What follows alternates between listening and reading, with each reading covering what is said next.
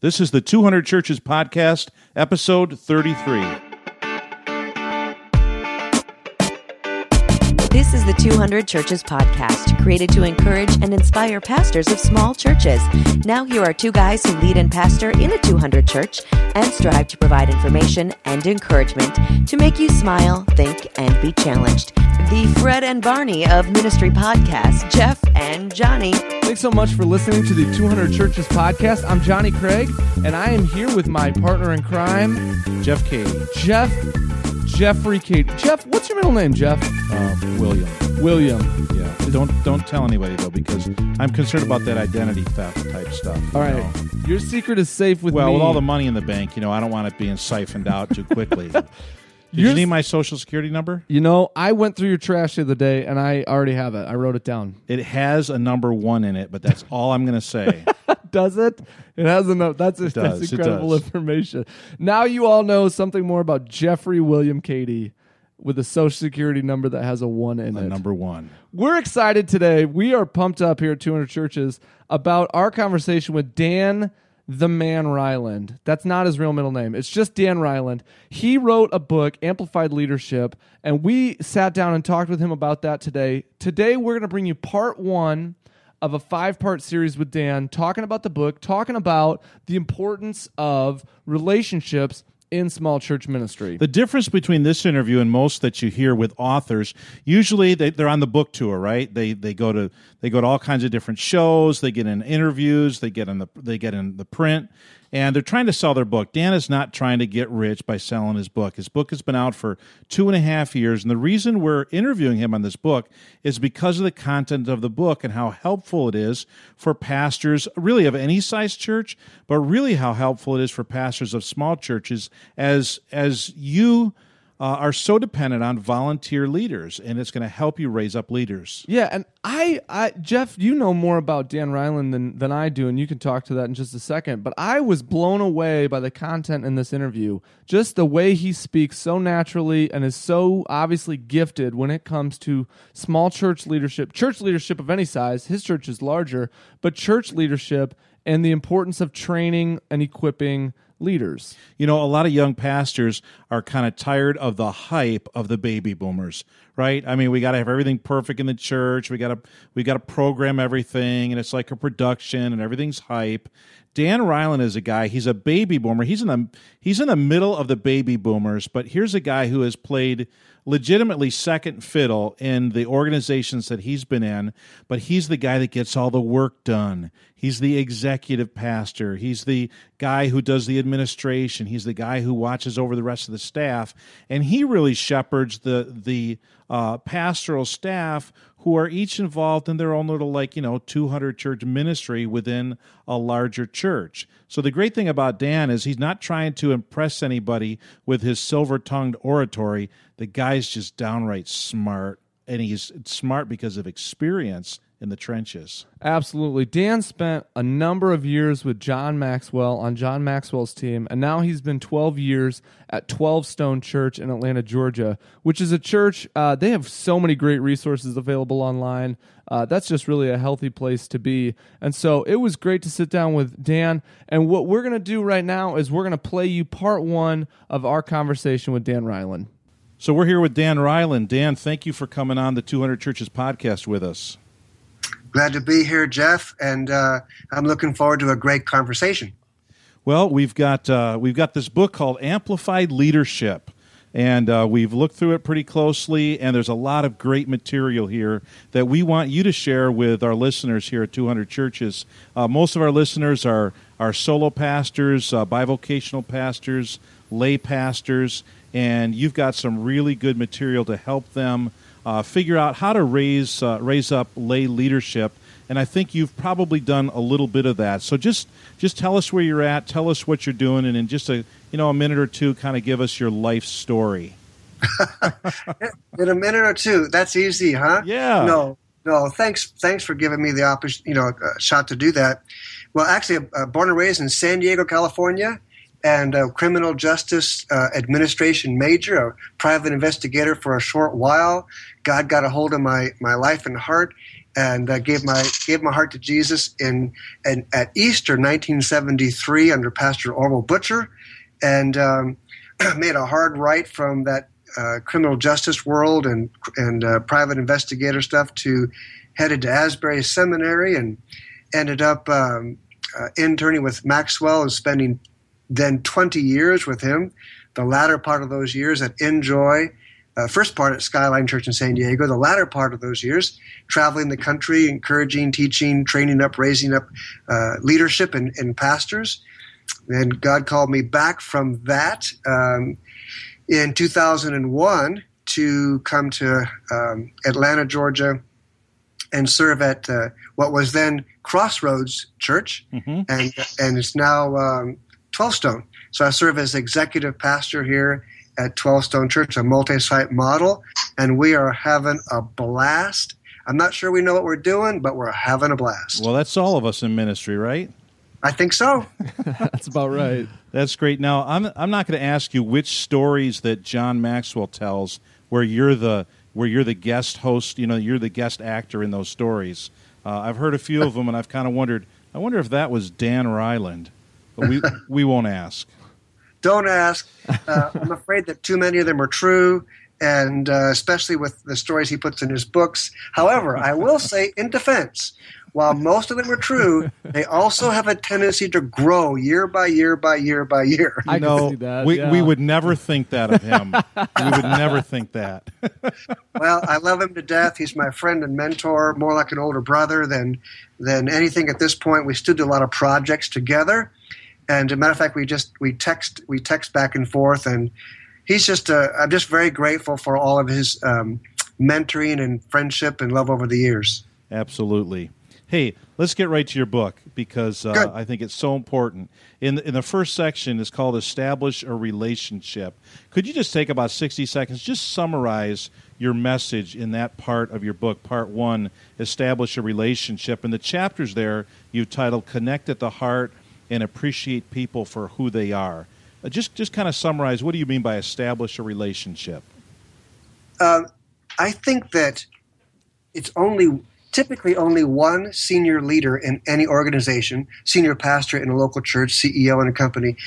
There's really only one leader that begins leadership at the point of vision. Everybody else in the organization begins leadership at the point of relationship. And very few books are written that way. And so I think leaders get confused when they try to hop, skip, and jump right over establishing a relationship and understanding that that's their platform, not vision. Now, it's true they got to quickly get to vision, but I think young leaders, actually leaders of any age, if we don't help leaders understand that everything begins at that heart level, begins at a connection, begins at appreciating people, it begins at establishing a relationship, not the big idea of the vision, that the leadership just doesn't get traction. Okay, so you're saying that leaders who are not at the CEO level of any organization, whether it's a small church or a larger multiple staff church, if they're not at that level, it all begins with a relationship. Yes. And if they are at that level, then what does it begin with? You said it begins with vision. I think it begins with vision, but they must quickly, and again, we have to, because we think and write linear, we write out this amplified plan in a linear fashion, but obviously there's a blend and blur, and there is a simulcast, sort of, things are happening at the same time. So even though the senior pastor, let's take it for example in a church, would begin with vision, he or she must quickly be all over relationship as well and intermix relationship as well, or that vision will soon be in trouble. So no one really gets away from it, but that senior leader gets a little bit more shot to maybe be up front and start with vision. Everybody else has to start with relationship. And in reality, that local church pastor, he's kind of have to do both, right? I mean, he's got to lead and he's got to connect at the same time. He really does. And that often is what determines how good of a communicator you are. We often hear of these great communicators who they just make everybody feel like they're talking right to them, right to each individual personally. that simply is an indication of how good they are. The better the communicator, the better they can connect in the larger size crowd. That's why sometimes somebody speaking to a Maxwell can speak to 20,000 people and connect. If you put me in front of 20,000 people, there's no way I could connect. I'm just not good enough, But every leader has a shot at connecting with the size crowd that God has put them responsible for. Sure. I love this idea of relationship being primary, Dan. I'm a very relational guy. And in your book, you contrast intimacy with distance, and we should be warm and we should show concern. I had a pastor at one point, and warm fuzzy was just not something that he was real capable of. I mean, I think just because of his personality, he was a little bit distant. What do you do with something like that? How do you help a guy or a lady like that connect to people? Well, I think the first thing is I try to have a real honest conversation. And while this might fearfully sound a little black and white, I don't mean to, but I don't personally think they have a choice. And while I think they've got to get out of their comfort zone. And while they may never be great at it, they may never be fully at ease and fluid and just sort of this amazing people person. Right. I think everybody can get better. And so you asked, how do you help them? Where do you start? I like to start the conversations with self-awareness and see how aware they are, see how secure they are, see how confident they are, and how freed up they – basically, bottom line is how freed up they are to be themselves. Right, absolutely. Now, Dan, you talked about the tension between accepting people for who they are and how they are, and yet also pushing them to reach their potential. So what do you think is the number one consideration for a small church pastor when he's trying to select potential leaders who are unique and interesting people? I mean, we've all had unique and interesting in our churches, and sometimes it seems like those are the people who want to step up and who want to be involved, and the people that we really would like to get involved are kind of sitting in the background. So, what do you think about that? What's the number one consideration for a small church pastor? I love that question, and I think the number one consideration for a small church pastor is to look for somebody who's good at something. Not necessarily good for the position of leadership or service that they're recruiting them for, but are they simply competent at something? Are they just good at something, at their work, in their community, in their neighborhood? I've found over the years that if an individual is just good at something, then they've got some engines under the hood. They've got something under the hood that probably through coaching and encouragement and training, we can translate that competence to something more kingdom-minded. And on the too unique part, I get what you're saying. We kind of like unique people. However, to try to be fair and give a real answer here, it can't be so unique of a person that their personality is sort of counterintuitive to the culture of your church. Mm-hmm. If they just don't fit, if it just doesn't work, well, then it just doesn't work. And so I think you can handle people who are very different and unique, but not people who are just completely fish out of water in the culture of your church. Right, you're right. And I guess for a pastor of a small church, he's the one who's got to decide that, right? What the culture of the church is. He decides the culture, and he sets the pace. He or she sets the pace. I think Sam Chan's book, Determining Your Cracking Your Church's Culture Code, is a fantastic book. He gives brilliant questions in it, and he helps a pastor or a leader get underneath this idea of culture so that it isn't accidental. It's intentional and on purpose, and you build it.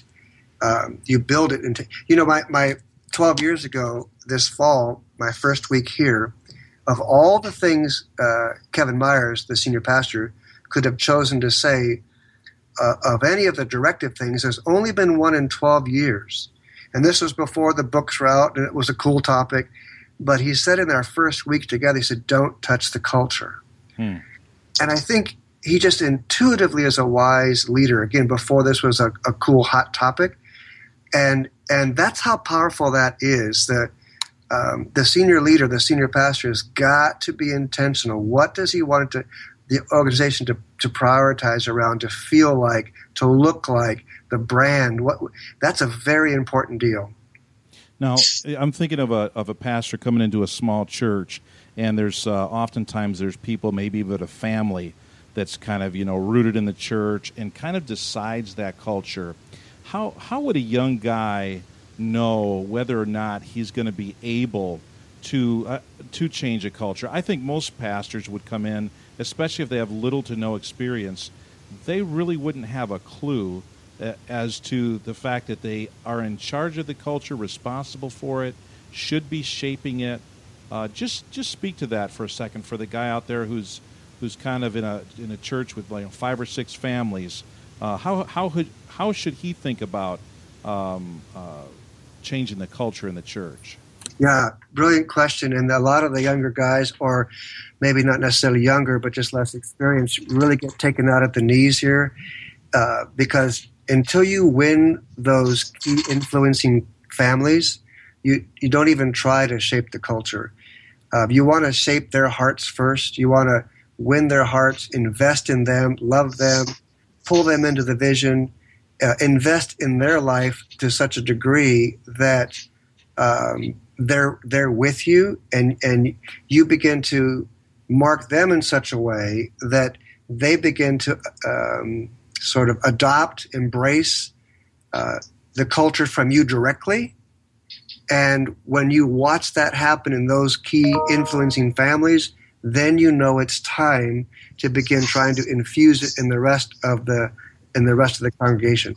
Okay, I like that. So they're there to first connect with the people, and until they've done that, not to really worry about changing the culture. Yep. And that was part 1 of our interview with Dan Reiland, and I love what he just ended on, the fact that as a young leader, when you come into a situation, and certainly we're talking to pastors of churches, you don't come in with your agenda unless your agenda is connecting with the people, connecting with the church family that you have, not coming in and without any connection, without any relational chemistry, you just try and push your agenda on them. Yeah, that's always going to end in disaster. I mean, that's just not a good way to go. Something that Dan didn't talk about, but does appear in the first chapter of his book, is being an authentic leader instead of a leader who seeks self-preservation. So authenticity over self-preservation. And his first point about self-preservation, self-protection, is that it is rooted in fear, and it will ultimately result in hiding. And now Dan uses Adam and Eve as his illustration for what self-protection looks like. But I think this is a fact that we all know inherently. If you are out to protect your image, to protect your good name, or whatever you want to say, chances are you're doing that out of fear. There's something about yourself that you don't want someone else to know. There's something about yourself where you feel you could be better another way. And you're protecting that little piece. You're protecting that little piece in the middle because you're afraid of what happens if it gets exposed. You're afraid of what happens if you just are yourself with somebody else. You're afraid of that, and that is going to result in you hiding a part of yourself to protect yourself. That's right, and every pastor needs to decide when he gets to a church or when she gets to a church, are they going to just be themselves and develop genuine authenticity in their leadership and in their relationships, or are they going to try to fabricate and produce this person that they think their people want, that they think the church needs or wants? And again, that is going to result in, it comes from fear. And another point he makes, and we're just bringing up a little bit in these 2 chapters that there's no way we could talk to him about all this stuff in our interview, but he talks about self-protection, wasting emotional energy.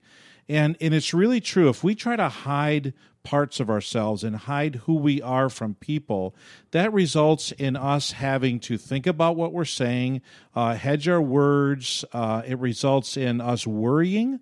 We're worried that people are going to find out who we really are. It results in us losing energy because of this false force field we're building around ourselves so that people will see somebody other than who we are. And as pastors, we know we need all the emotional energy that we can get. And it's so much easier to just be yourself, to be genuine, to let people see you for who you really are, and then use the emotional energy to help people who are really hurting and who need our help.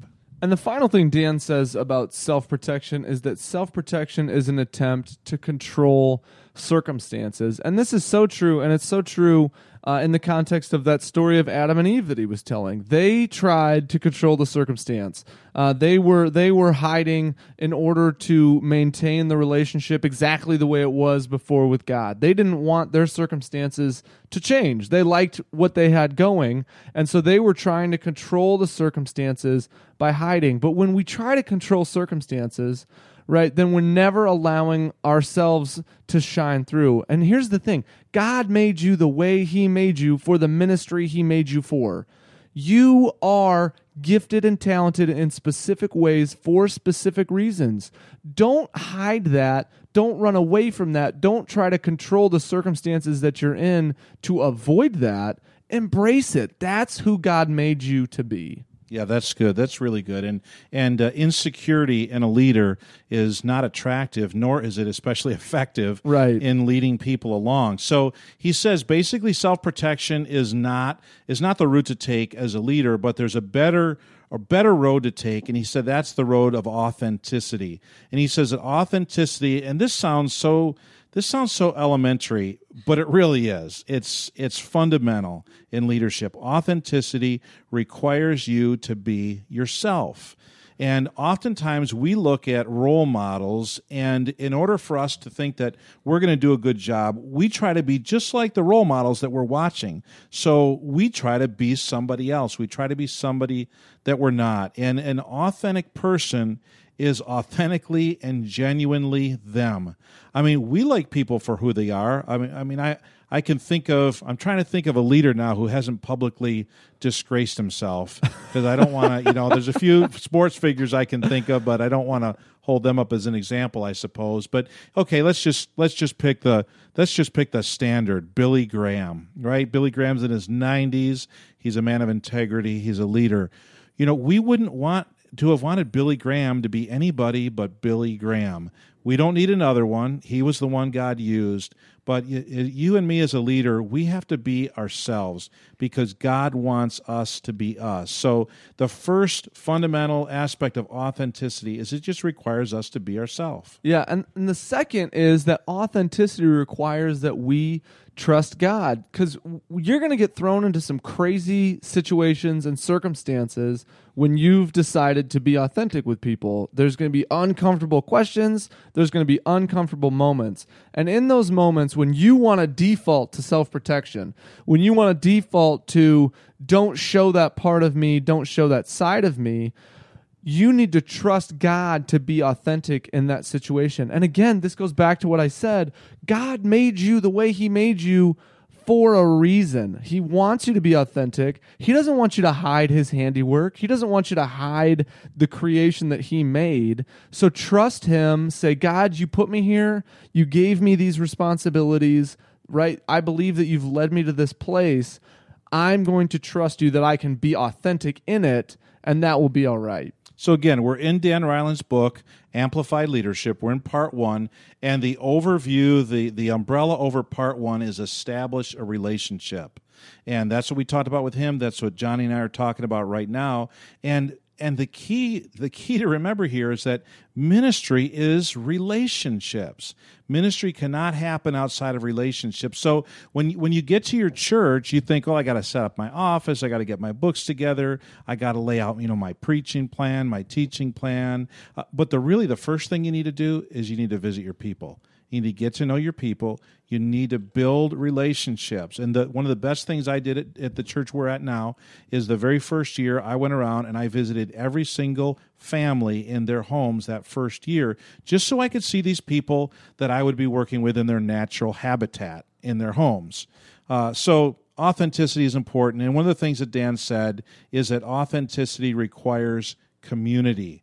It requires, because we can't be authentically ourselves in isolation from other people. Authenticity requires community, and community is something that we need to embrace. We need to embrace it in leadership. We need to embrace it in ministry.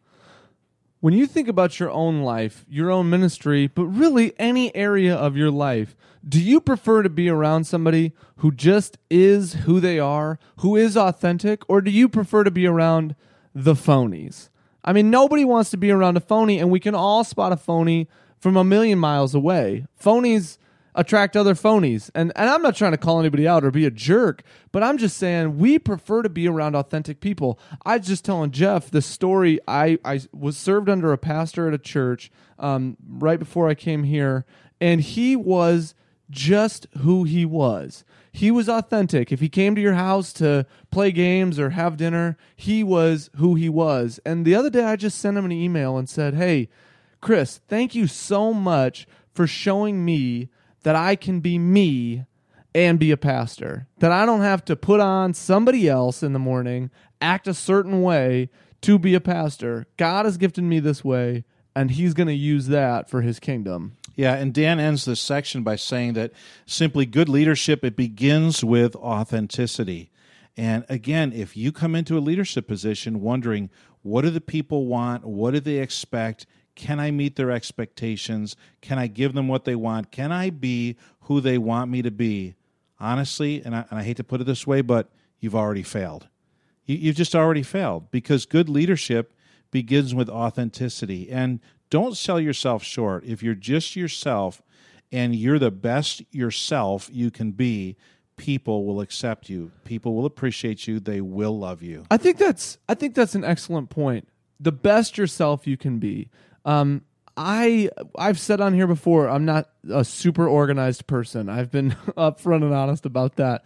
I'm not a super organized person. That doesn't mean that I don't have to do my best at organization. That doesn't mean I can just throw that away and say, well, if I try to act organized, I'm being phony. I can still do my best at organization. And will my best ever be on the same level as somebody who's gifted that way? No, never. And that's okay, but I have to do my best. Be the best yourself that you can be. That's what your people deserve. And that's certainly what God deserves out of your ministry. That's right. One of the things, again, that I love about Dan Reiland is he's just obviously himself. He's not trying to be somebody else. And unless you think that at 200 churches with our philosophy here that we're straying because we've got a guy on from a big church, we've got this guy on because he works with leaders, and he helps leaders from smaller departments in his church raise up leaders who will then replace him, and the work of the ministry can continue. And I think that what he's written in this book is just so practical and down to earth that leaders in churches of 25, 50, 100, you will really benefit from this. I benefited so much from this just in thinking about how to lead in my church, how to continue, to do that. And so, again, Dan is a guy that has trained so many leaders, and we're not trying to sell his book, but hey, Amplified Leadership. I bought it on Kindle. Johnny's got it in hardcover, and so go ahead and pick that up.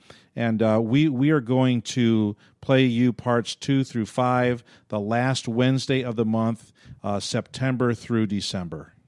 It was a great conversation with Dan. We're excited to play the rest of that. Like Jeff said, it's going to be the end of every month. We're going to have another one for you. So if you thought, man, that was great today, I wish I could have more, you can have more. There is more coming down the road at you. So we hope that this has been helpful to you today. Remember, be yourself, be authentic, lead through relationships. That is so key and so core, and we believe that you have the ability to do that and to be great and to do great things for the kingdom of God. Thank you so much for listening to the 200 Churches podcast. Thank you for listening to this episode of the 200 Churches podcast. Feel free to give the guys feedback or ask questions at 200churches.com. And remember, the leadership that you provide in your 200 church matters big in the kingdom of God.